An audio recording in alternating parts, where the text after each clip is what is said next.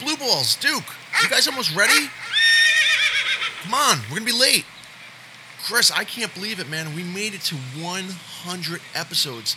I am so excited to be attending our 100th episode extravaganza party tonight. And you couldn't ask for better weather, huh, pal? The sun is shining, the birds are chirping, and nothing but blue skies. Oh, yeah, it's just an absolutely beautiful day. I can't wait to party tonight. Blue Balls, Duke, get in the car, man. We gotta go. Let me just grab the mail quick before we go. Oh my God, look at this. We got a first piece of fan mail. It's addressed at 13 BTC Boulevard. Yeah, this is for us. Open it up, read it. What's it say? All right, let me take a look here. All right, let's see what we got.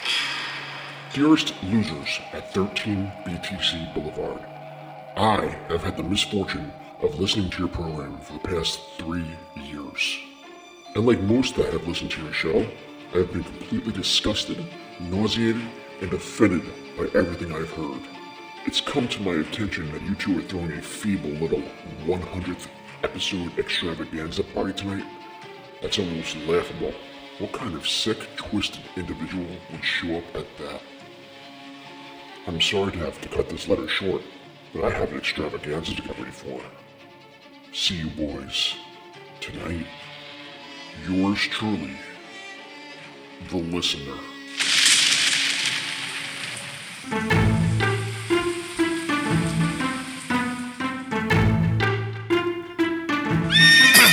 Three, in two, in one. All right, everybody, welcome to episode number 100 of the Between the Cracks podcast. I am your host, Bill, and with me, as always, is my co-host, Chris. Chris, we finally made it. It's taken us a couple of weeks between episode number 99 to being here today, recording episode number 100. We had some technical difficulties and some motivation issues along the way, but nonetheless, pal, here we are. We made it to episode number 100. Congratulations, bud. This may be the worst motivation issue we've actually ever had, and go figure that it was right before the 100th. Yes, episode. I mean, we had an initial goal of releasing episode number 100 on All Hallows Eve, if I recall correctly, Chris. That did not come to fruition at all. No, it did not, but we are here nonetheless. Yes, we are. And, you know, one of our favorite sayings around here at BTC is we like to go backwards in order to go forward. And that's exactly what we decided to do for our 100th episode. I know you have a favorite episode that we recorded, and you came to me with this idea, and I said, this is just a phenomenal idea. Because, at least for myself, I need to go backwards to listen to our old episodes to try to grow from it and basically try not to do the things that I was doing in the past. Chris, you came up with this idea, and I was forced to go back into the archives and listen to myself. To be a little more specific, I had to go all the way back to episode number 37, which was recorded nearly 2 years ago to the day. But tonight, we are revisiting your favorite case, The Watcher. Yes, and it was befitting to bring this case back, not only because I just loved it, but, well, if you have been flipping through the dials and you fancy yourself a Netflix episode, or 7, you probably have seen the very popular The Watcher series that has been released. This has brought this case back into the light tenfold, so much so that the neighborhood where the original home is located has gotten overrun with tourists that wanted to check out the actual house that this case took place in. And needless to say, nobody likes a crowded neighborhood, especially when you're in the suburbs, so it has pissed off quite a few people. But tonight, we are going to focus on the case, the real one, and the miniseries, because there are, while there are some similarities, there are a ton of differences. I believe this was, and I'm using the word loosely based on the true story, but you couldn't get any more loosely based than they actually were. In fact, I think they're hanging on by a mere thread.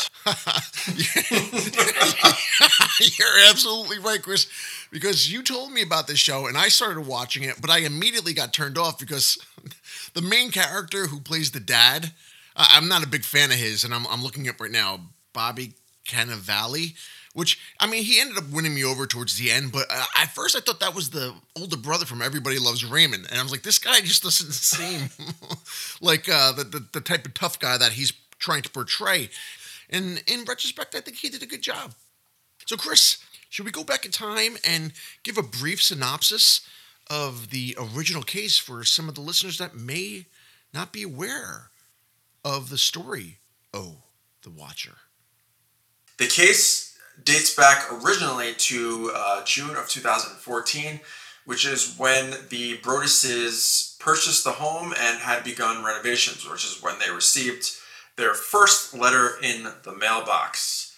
The house is located in Westfield, New Jersey, which is accurate to not only the real case, but the Netflix series. The Broadduses had purchased it with the idea of basically raising their kids to live in this area without having to worry about locking their doors, etc. But little did they know, they were going to receive threatening letters shortly after.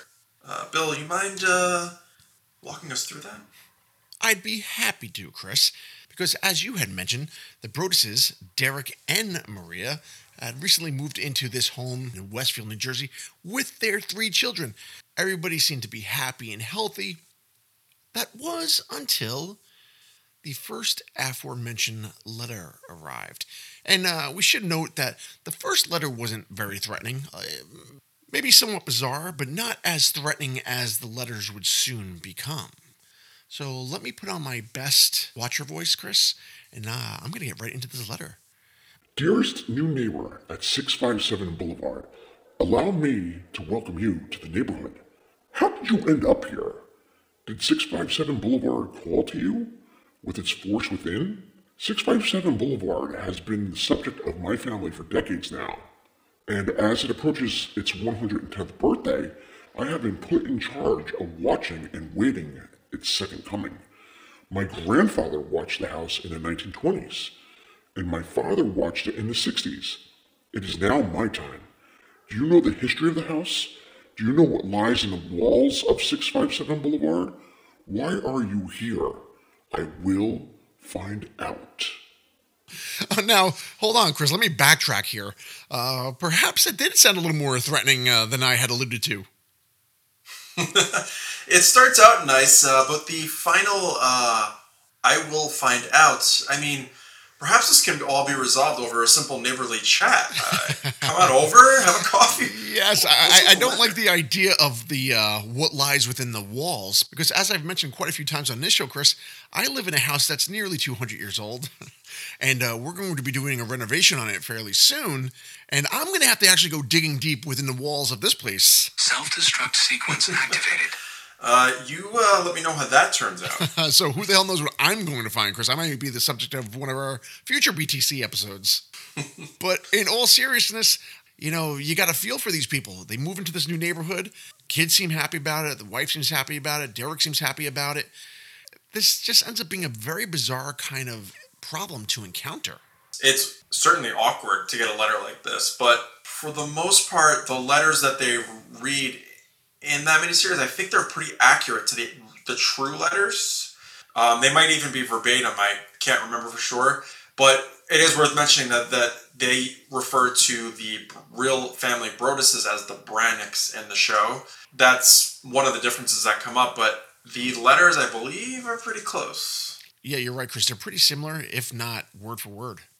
So time went by, right? And I guess they kind of forgot about the letter.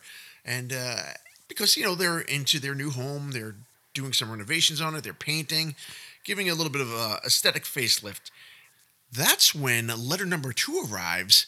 But I would say that this second letter that I'm about to read was a tad more ominous. In this second letter, the Watcher started detailing how he was basically watching every move they were making. Now, let me get into character here, Chris, and get right into this. All of the windows and doors in 657 Boulevard allow me to watch you and track you as you move through the house. Who am I? I am the Watcher and have been in control of 657 Boulevard for the better part of 2 decades now. I am pleased to know your names now, and the name of the young blood you have brought to me. You certainly say their names often. Let me break out a character for 1 second, Chris, because I just want to make a point. Interestingly enough, the Watcher knows everything about them and what they're doing to the house, but actually misspells their last name. Well, let me give you a bone-chilling theory behind that. If they're misspelling their name, that's probably because they've heard it and they're within earshot, and that they just guessed the spelling of the name. Ooh, I didn't even think about that. So, Mr. Watcher, or Mrs., or they, or them, Thank you, Chris. are quite possibly and likely very, very close by on numerous occasions. Perhaps even living very, very close. Perhaps even living within the walls of 657 Boulevard. Fuck. Yeah, we don't know, Chris. We do not know. But let me finish. Let me just go back to this letter quickly and see what the hell else we got here. I'm a voice actor, Chris, and I have to, prepare myself mentally and physically to get back into this. So here we go. 657 Boulevard is anxious for you to move in. It has been years and years since the young blood ruled the hallways of this house. Have you found all the secrets it holds yet? Will the young blood play in the basement, or are they too afraid to go down there alone? I would be very afraid if I were them. It is far away from the rest of the house. If you were upstairs, you would never hear them scream. You have changed it and made it so fancy, you are stealing its history. It cries for the past and what used to be in the time when I roamed its halls. The 1960s were a good time for 657 Boulevard, when I ran from room to room, imagining life with the rich occupants there. The house was full of life and young blood. Then I got old, and so did my father, but he kept watching it until the day he died, and now I will watch and wait for the day when the young blood will be mine again. So now, Chris, this has gone from somewhat of a creepy letter to, I would say now, pretty much threatening. You're threatening the children and saying essentially that if they dare go down into the basement, there's a strong possibility that something very bad will happen to them. And this person is also, in a roundabout way, threatening the Broduses because they do not like the new renovations that they're doing on a home. And the interesting thing here, and one of the big differences between the show and the actual case, is that the Brodus family never actually moves into the house on 657 Boulevard. This is all happening while Derek, Marie, and the kids sometimes are going to the house and are just working on it before they move into it. That's the huge difference from what we see in the Netflix series to what really happened, because they were actually doing these renovations while they were living in the second home that you had mentioned. The fact that they never moved into this place and were already receiving these threatening messages, that just adds to the creep factor tenfold. Because now you got to realize the Broduses, they have these 3 young children. They're about to move into this house. And all of a sudden, every move that they make while they're at this house, while they're overlooking the construction or painting or whatever they're doing there, every move that they make is being watched there. So now they got to be thinking to themselves, we might not be able to move into this place at all. I don't know that you could possibly feel safe staying in the house at this point until you get to the bottom of it. This person has clearly been saying things. It's not even alluding to it. This person must be within earshot of the house because they're hearing names. They have every right to be suspicious of everyone in that neighborhood, Chris. Oh, absolutely. He did it! And the fact that you really have no leads, that it could be anybody, that's got to be wreaking havoc on your mental state. So, Chris, we should discuss some of the other differences between the actual events and the Netflix series. And you had just brought one to my attention, and that was something to do with the children. Am I right? Watcher boy. I could have guessed that was going to be the name you were going to give me. Uraichi Yubi. So in the miniseries, you notice that there is two children. One is a son that's probably roughly, 10 or 11 years old. The other is their daughter, who's a teenager. She fancies the security installation guy. And, things get a little heated there and sexual and flirtatious. But I can assure you that's not what happened in real life. Being that the Brodus' children, which they had 3 of, by the way, 2 girls and 1 boy, were aged 5, 8, and 10 years old. So there was none of that hanky-panky going on. I mean, I thought that was kind of a bizarre twist and turn that they even kind of throw into the show. I mean, if the Broduses are watching this show, they're probably pissed off enough with all the inaccuracies. Then they make the children different, and then they have these bizarre, like you said, this hanky-panky going on. So, I mean, it's just kind of a bizarre thing that I thought was kind of unnecessary. I thought that the Netflix series, if they stayed true to the story, I think it would have been much more interesting. Yeah, I mean, these series now, they like to, throw in that like sexual lore. There's like a checklist that they have to throw in. There's got to be some sort of suspense, something sexual, something devious. Like, they were just filling in all the blanks. And the thing that was a little more scandalous about the miniseries was that she was like borderline of the age where it would be considered statutory rape. It's actually referred to, but then of course it's shot down because they mentioned that New Jersey state law is age 16 or something, whatever. But it went pretty far down that path and got very much involved in the story. Like you said, it's kind of like upsetting because they focus so much on that interaction, but it never happened. Yeah, very bizarre. I thought, especially like with the, like you said, the statutory rape thing, that was just, it wasn't necessary.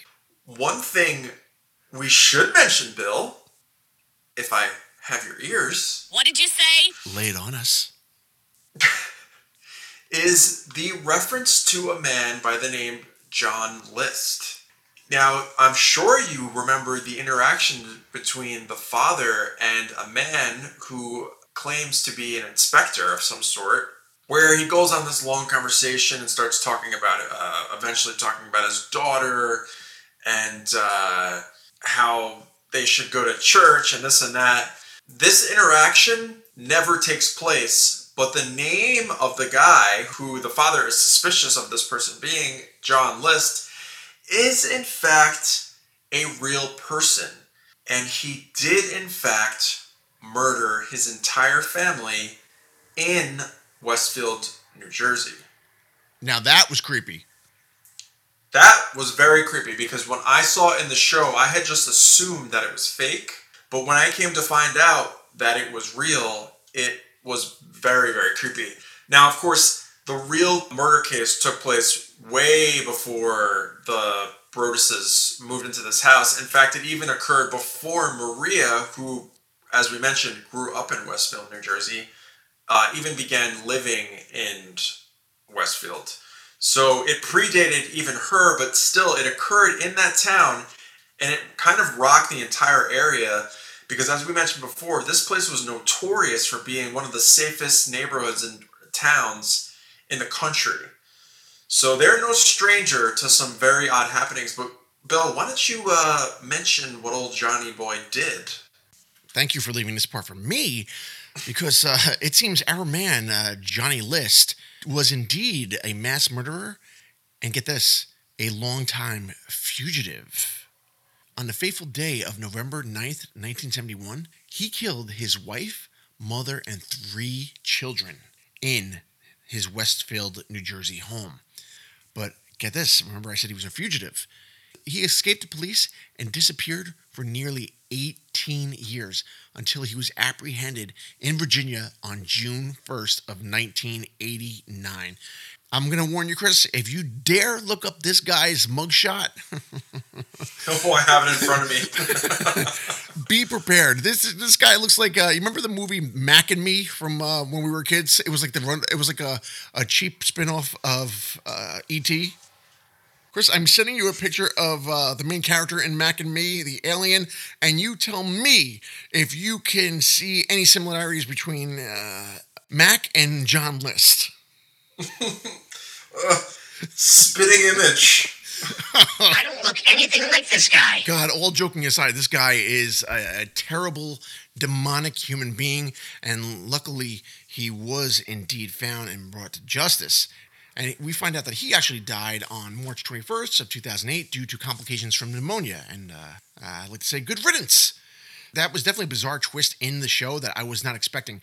And the guy who actually played John List, that actor, he did a great job. That guy was creepy, especially if you recall the scene when he was running through the underground tunnel. Oh. I did not like the portrayal of some interconnecting tunnels between the homes. But we do find out, Chris, that was yet another lie that the Netflix series threw upon us, because there was indeed no underground tunnel linking the properties together. But the way they did that in the show was very eerie. So I got to give credit where credit is due. It was effective as fuck. Let's put it that way. And I'll tell you one thing. If I'm Bobby Cannavale, there's no chance in hell I'm running down that tunnel after the person in a black robe. Not happening. I don't care if it's pretend or not. Fuck that. So, Chris, within this series, you have some factual information, but a majority of it is just fictional. But if we're going to focus on the real story, I mean, there's a family's safety and sanity at stake here, as well as a huge financial burden now placed on the Broadduses.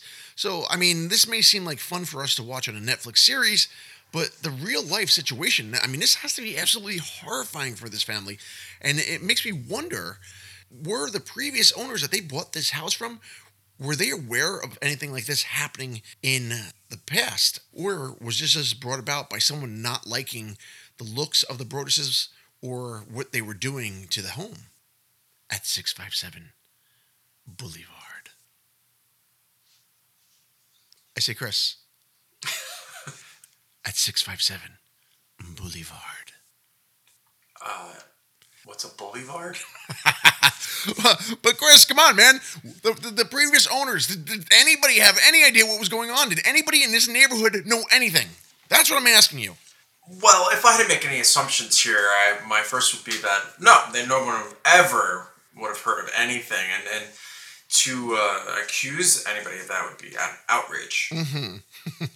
But unfortunately, that's not the case here, because the Woodses, who are the previous owners, owe 657 Boulevard. John and Andrea, they did actually receive letters before, or at least one letter, and they described it as being, in quotes, odd, which that's one way to describe it. Yeah. But it apparently stated that the author's family had been watching the house for years, which of course we know was the same kind of letter, the first one, that was sent to the Broadduses. And prior to the closing of the house, the Woodses actually never say a thing to the Broadduses about receiving this letter. Now, I don't see anything about them getting multiple letters or anything that was threatening. And who knows? I mean, I don't know if we have any knowledge of the Woodses doing any work on the house, because I think that aggravated whoever the person who's writing the letters was, because they were starting to make changes. So that, I think, kind of incited a little bit of anger from whoever was writing the letters. So who knows why the Broadduses maybe were getting more letters and more threatening ones. But this actually gets to become some sort of a legal complaint from the Broadduses, because they're basically demanding that this house, or perhaps that the sale, be voided. I mean, and maybe getting their money back, because they want a reason as to why they were never told about this. But it doesn't really help them out in the end. Yeah, because I mean that's just something that is such a minute detail, especially if they lived there for what, almost 2 decades, right? The Woodses. Then they lived there for quite a number of years. So, I mean, the fact that they got one letter or maybe two at the most, I mean, it's not something that I mean, I wouldn't relay that information if I'm trying to sell it. Would you, Chris? Would you say anything? Nope, never heard of them. But we actually have had some interesting cases. Do you remember that one case in New York with the haunting? That house that was declared legally haunted. Yes, that was down in Rockland or Orange County. They actually, by law, it became a thing where you had to state if a house was considered to be haunted. Yeah, right? But that's not what we have here. That's not what we have in this case. This is more of a harassment case. Right. I don't think the Broadduses have a leg to stand on here. It's an interesting question. I think if the letters got threatening, and they would have to, of course, show proof that they had letters that were threatening, I wonder if you have to disclose that. But if you remember in the show, they're not arguing with a couple that they bought the house from because I believe they bought it from some sort of like real estate investment company. You see them basically going to their office and saying, we're going to file a lawsuit because, nothing was ever disclosed. But it doesn't play out the same way as it does in real life because they actually buy it from a couple and not from a real estate company. Yeah, well, I think they add that real estate agent character. I don't know what's that actress that plays that realtor from those American Pie movies. She's dreadful. But anyway, I mean, the show kind of adds that character to just be another avenue to go down. So could it be that the realtor is sending these letters as a way to force the Broadduses out of the house and make a profit, causing them to sell the house at less than market value and then swoop in, buy it, and then resell it? So there's all these kind of different avenues that the Netflix series wants you to go down. But in reality, the Broadduses had to bear quite a bit of financial burden with regard to this house. Oh, yeah. I'll mention, too, because in the movie, the asking price on the house is $3.2 million. Maybe today money would have been closer to that, but they bought the house in 2014 for $1.36 million, which that's, even today, that's a fucking shit ton of money. But they also put renovations into the house too, so you have to factor that into the money that's put into it. Now, you remember in the show that the realtor who they accuse of having a relationship with the investigator that they're working with, and that the two are in cahoots on trying to get them out of the house so that they can buy it. She fires back at them by writing an article, and that article causes a buyer who was basically going to buy the house at the price, I think it might have even gave them a slight profit. That person backs out because the article hits the shelves. So in real life, a local reporter actually discovers this complaint that the Broadduses had filed against the Woodses, and this causes the story to absolutely blow up. They receive over 300 media requests, and a reporter actually even comes by to sit and try to observe if they can find the Watcher in action. And of course, this is going to cause problems for when they come to sell the house. So when I told you that they bought the house for $1.36, then they put renovations into it. When they actually sell the house, all said and done, in July of 2019, it goes for $959,000, which was a huge, huge loss for the Broadduses because of all the money they had put into it. That's brutal. Of all the horrifying events to take place, that is the most horrifying, Chris. I mean, think about it. They probably lost about $500,000. Oh, my God, man. That is deadly. Let's just say their renovations put them close to $1.5 million, and they sell it for under $1 million. That's a big fucking problem, Like, you think? But let's not end on a negative note here, Chris. Was all financial hope lost for the Broadduses? Well, being that their story was so intriguing, and we have probably told you many times on various hauntings and stuff, once a studio or whoever wants to make a movie out of your story, well, they gotta pony up. And because this case gets so popular, They actually have 6 studios that go into a bidding war to get the rights to the story, and it ends up pushing the deal to 7 figures. Ooh. Now, I don't know how much of that the Broaduses see, because they also bought out rights to the Reeves Weidemann's New York Magazine article, which our original podcast episode was based off of, which is just so crazy that they ended up using that to do the miniseries. But yeah, this becomes a big payday. So, I mean, imagine that helps recoup the losses. Yeah, I mean, best case scenario, they make a few bucks. If not, worst case, at least hopefully they break even. Yeah, man. Having to invest that much money, then having to take a major loss and possibly ruin a good part of your life trying to fight back that lost money, you just gotta hope that this relieves a lot of stress that they had.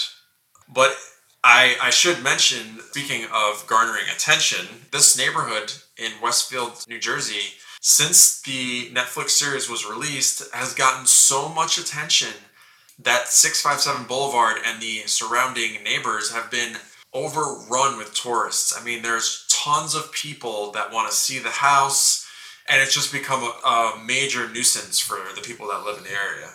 Whoever started writing these letters has destroyed the fabric of Westfield, New Jersey.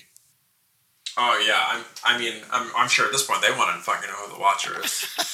Serious? Well, that's a great lead-in, Chris. Before we get out of here, I'm going to ask you, pal, and I'm going to go back and listen to episode number 37, our original coverage of The Watcher, and compare what you thought then to what you think now. Bud, I'm going to ask you, who do you think, in your heart of hearts, is behind the letter? Who, Chris, is The Watcher.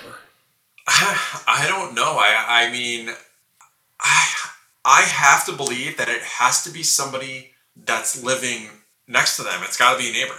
But I don't know what neighbor. It's got to be a neighbor, though. Very astute observation, Chris. Whoa. Well, wait, Bill. Before you go telling me... Before you go saying, thanks for asking me what I think, Chris. What do you think, Bill? Oh my God. Here we are, episode 100, and Chris has finally asked me what I think.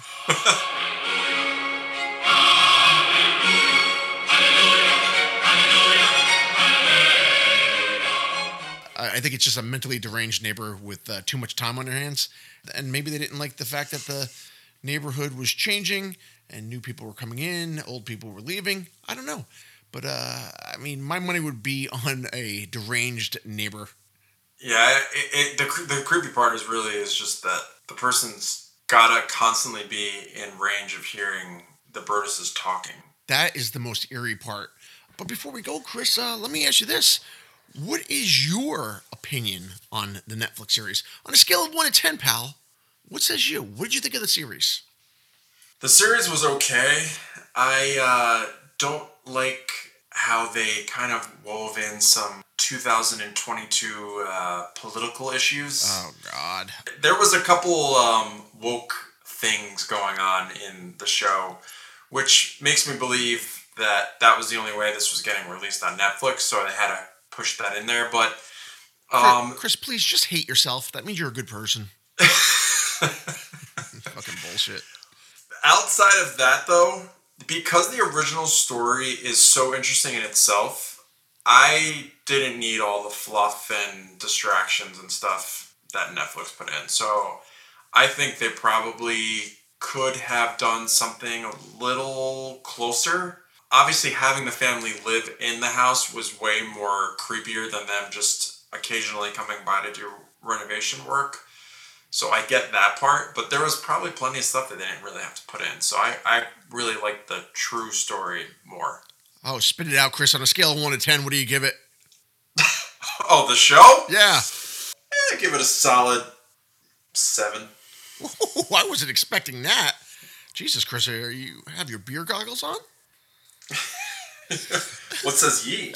But, yeah, Chris, for me, I think if they stuck with the actual story, the series would have been much better. And like you said, there was just so much fluff and a bunch of unrealistic bullshit that went on within the series. So I'm going to give the series. I mean, it was entertaining to a degree. I'll give it a 5. Well, that's it. That's as far as I'm going. And you know what? Hell with it. I'm going to give Bobby Cannavale's performance. I'm giving Bobby a 10. I'm taking back from what I said about old Bobby before. And I'm sorry for thinking he was the guy from Everybody Loves Raymond. I should have done my due diligence there, and I didn't. Okay, fair enough. But Chris, I gotta say, we have a listener request coming up next week, bud. Yeah, and the most importantly, did you hear what I said? Next week. Well, we'll just see about that. Yeah, and we are actually staying in the great state of New Jersey for the 3rd week in a row, if you could believe it.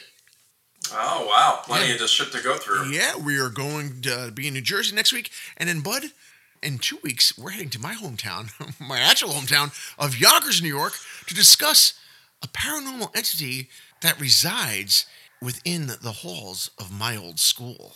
So be ready for that. I actually get to say your hometown. Yes, and it's going to be true. But, yes. Bud, that's it. Let's get back at it next week. It's going to take me a couple years to edit this episode, so we'll see how long it takes to get this one out. And I should actually give a shout out to the article that we used for a majority of our info tonight, and that was from the website History versus Hollywood, The Watcher.